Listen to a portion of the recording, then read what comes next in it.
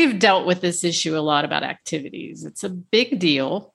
Yep. We recognize as professionals that activities are important to children. I can appreciate that mom at age 10 wants the child to explore all different kinds of things. I mean, these things also get expensive. I had a case once where mom was being spiteful of dad, but their court order said dad had to pay for all of the activities, even though mom had the power to sign them up, and there was no limit.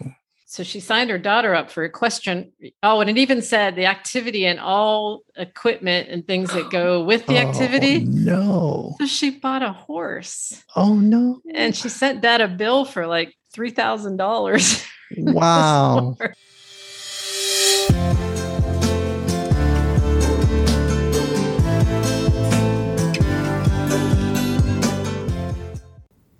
Are you frustrated with your co-parent? Do you sometimes find yourself hoping that you and your co-parent will one day get along better than you even did in your marriage? Or more secretly, wish your co-parent would meet with an untimely or maybe painful demise? It's okay. We understand. But I'm afraid that neither of those fantasies are helping you move on with your life. We think this podcast will help you learn how to put those fantasies in the past. In each episode, we address difficult dilemmas that many co-parents face, and will help you decide, should you hold on to the conflict for the sake of the kids, or let it go for the same reason? These issues are often complicated, but the solutions can be easier than you think. So get ready for this unconventional ride. You might be surprised, it could change your life.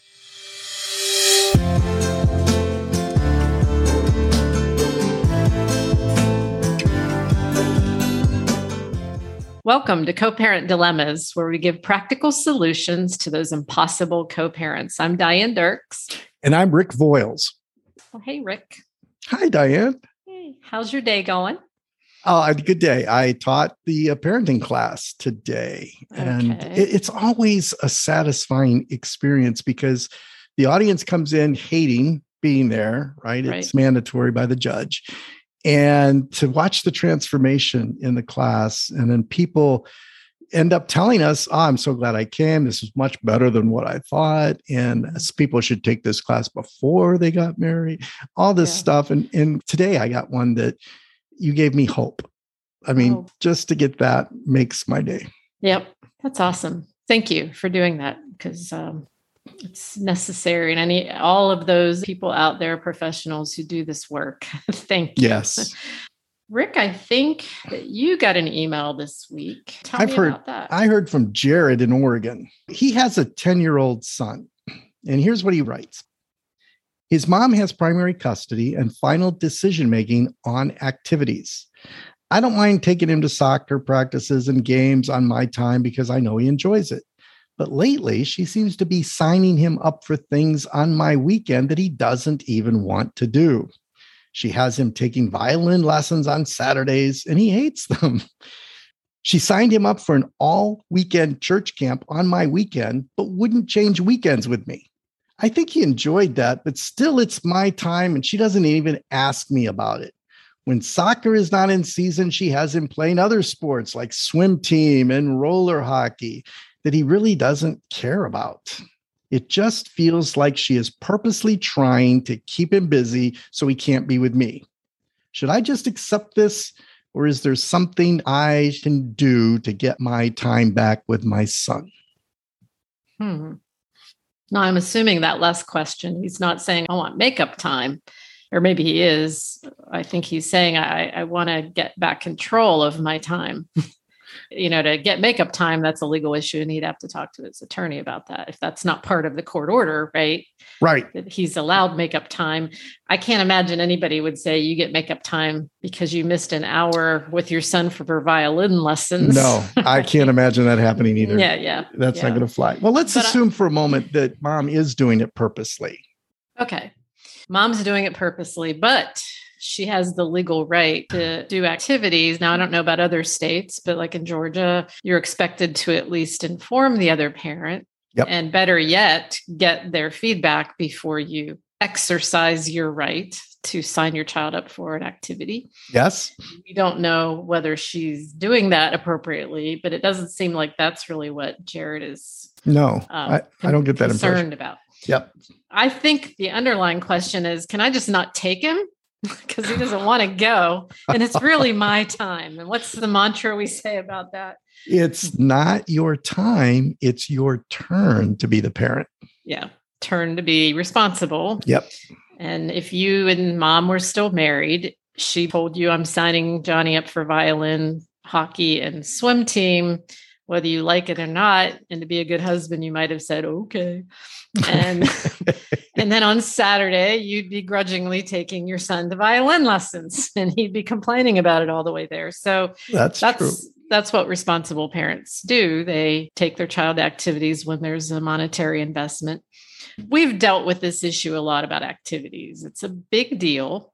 Yep. We recognize as professionals that activities are important to children. I can appreciate that mom at age 10 wants the child to explore all different kinds of things, because some kids at age 10 are talented enough that they know they're going to be a star basketball player because he was 6 foot tall by the time he was 10. But that's rare. Some young girl knows she's going to be a famous gymnast. And so maybe at age 10, they've got that all figured out. But that's the exception, not the rule. Yeah. At age 10, developmentally, they're not to their maximum growth yet. They don't know what they're going to be good at. They don't know whether they like art or they like music or they like sports. So I admire a parent who wants to give them different experiences so that they can kind of move into where their niche is, because we want kids to do what they're good at because it raises their self-esteem. Yes. You know, I'm a really good writer. I just want to write poetry. Okay. So don't keep throwing them out on the football field to make them feel like an idiot, you know? So I think that's good parenting. But because of divorce conflict and the way parents typically feel about each other, they have a filter. And the filter is, from now on, everything she does, I'm going to see it through the selfish filter. She's just being selfish. She's just being antagonistic. She's just doing this to hurt me. Right. Which may or may not be true. So first of all, I want to check the filter. Is Jared correct? We don't know. No. There are legal remedies to what he's talking about, but I think his real issue is why she's doing it. Yeah. And again, there's not much he can do about it. So when you can't control the other parent, remember when we talked about the plan B? Yes. The plan B exists to help the child. You will always be able to find a plan B that will help the child. Yes. Right. So what would a plan B be for Jared in this case? When he's complaining to dad, I hate violin, I'm terrible at it, or I don't like swimming. What can dad do or say to help the child? Well, I think there's plenty of opportunity to talk here. And the talking could get to the point you were making earlier. I liked that said the child's exploring. I don't know of any child that starts playing violin. I think even the greats probably hated it at the beginning. See what I have back here? I just took up violin. Oh, yeah. You do have a violin. Do you hate it yet? It's hard. Yes. It's really hard. If I hadn't wanted to play all my life, and I'm committed to making it sound less screechy. Yes.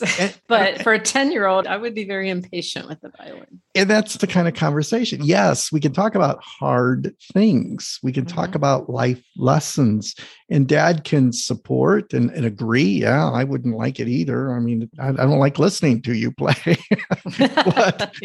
but and we're talking about commitment. We're talking about some of these cases, team. She's got them in team sports and individuals. So there is a wide breadth here of opportunities for him to have really good conversations with dad. And it's not saying that he can't go. He's saying that he feels cheated. Yes. Yeah.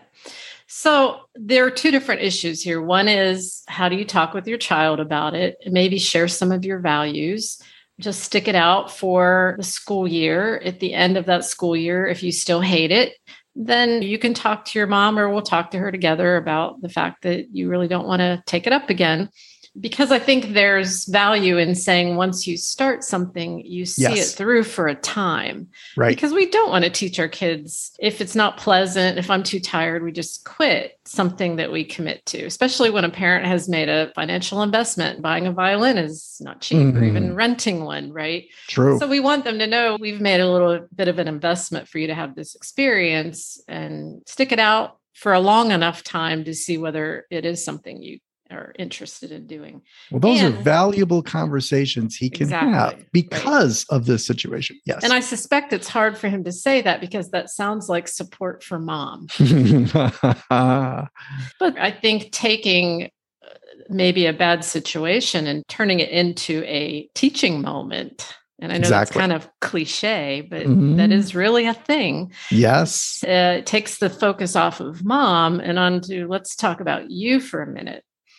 Now, next year, or next 5 years, Johnny is throwing his violin against the wall because he hates it so much.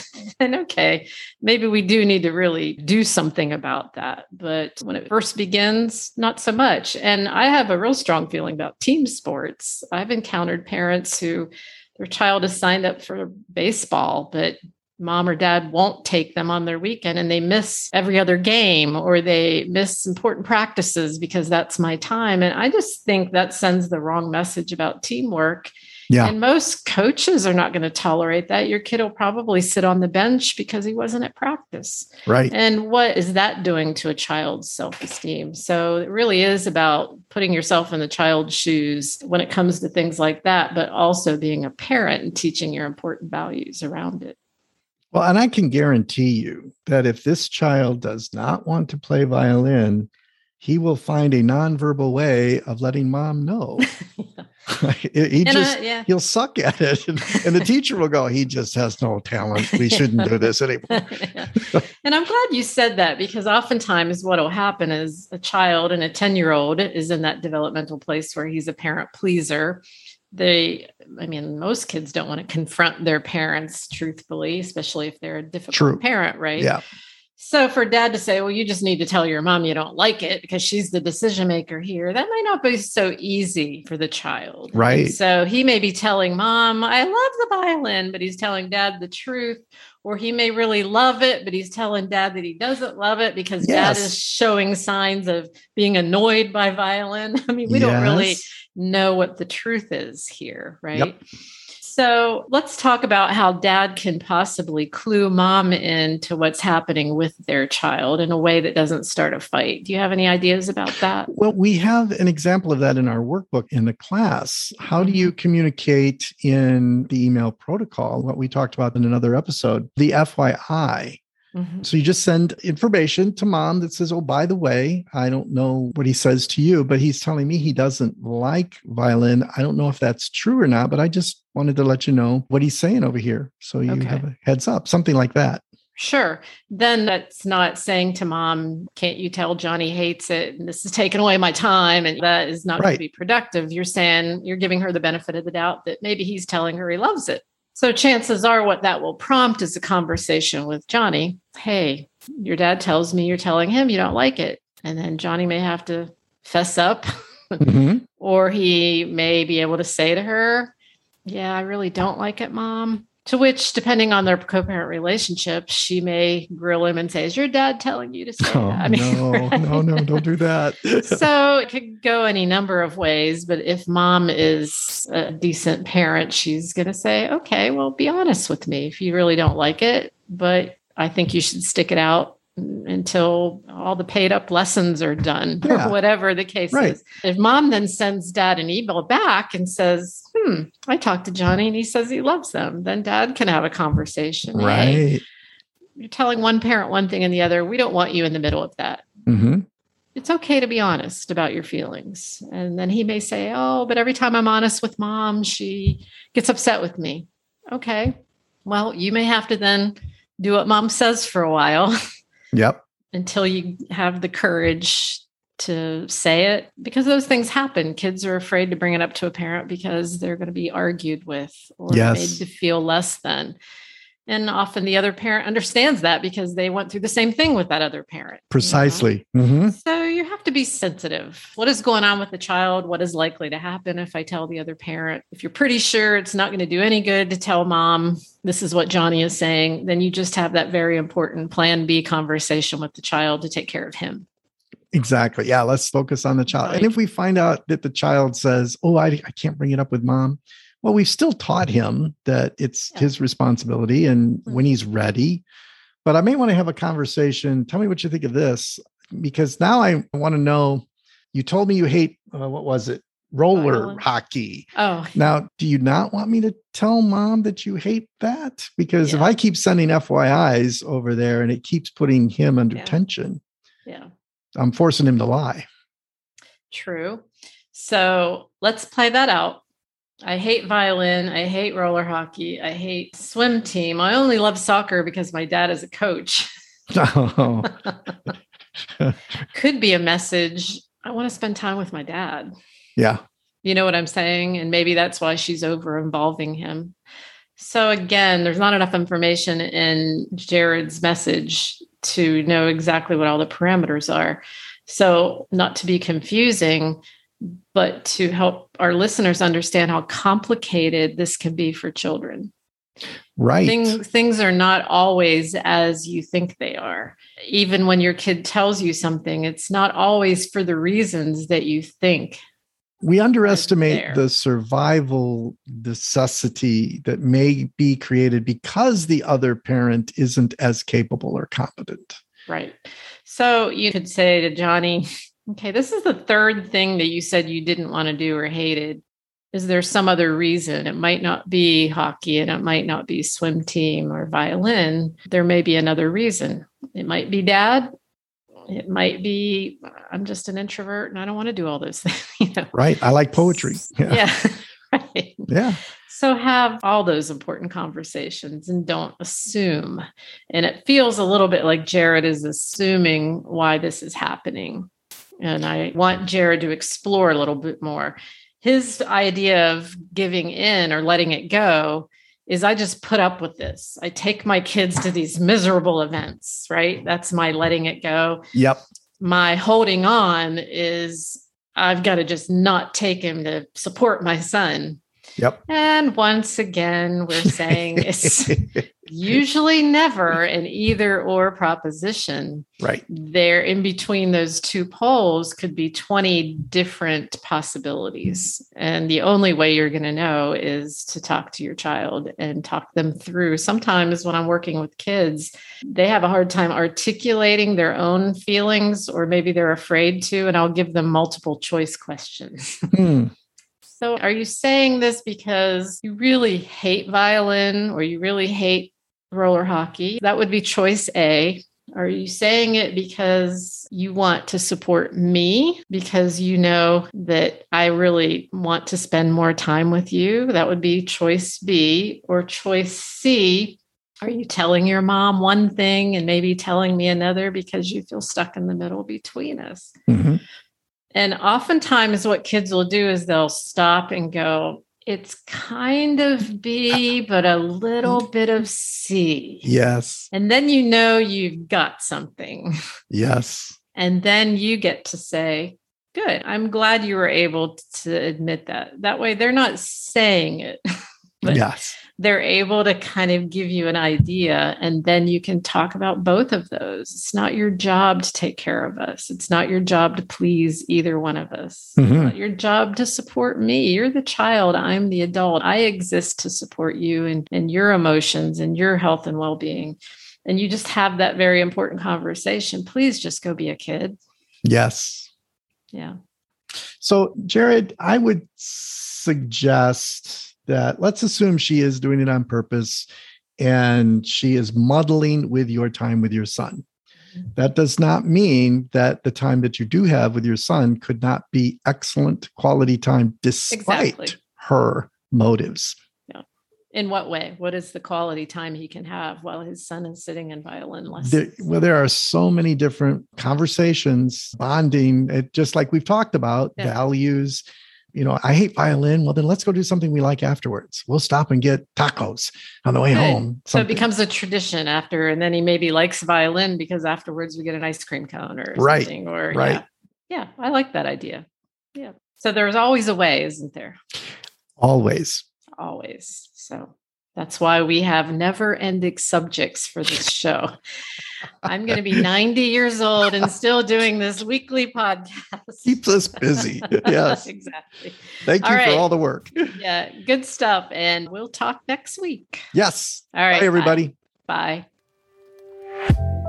We hope this episode was helpful to you. If you'd like to share your dilemma or tell us how something we said has benefited your situation, please call 1-234-DILEMMA. That's 234-362-3445. Or email 1234dilemma@gmail.com. Also, don't forget to subscribe to Co-Parent Dilemmas wherever you get your podcasts, and give us a favorable rating. That will make us more accessible to co-parents who are searching for help. Thank you for being part of our non-impossible family.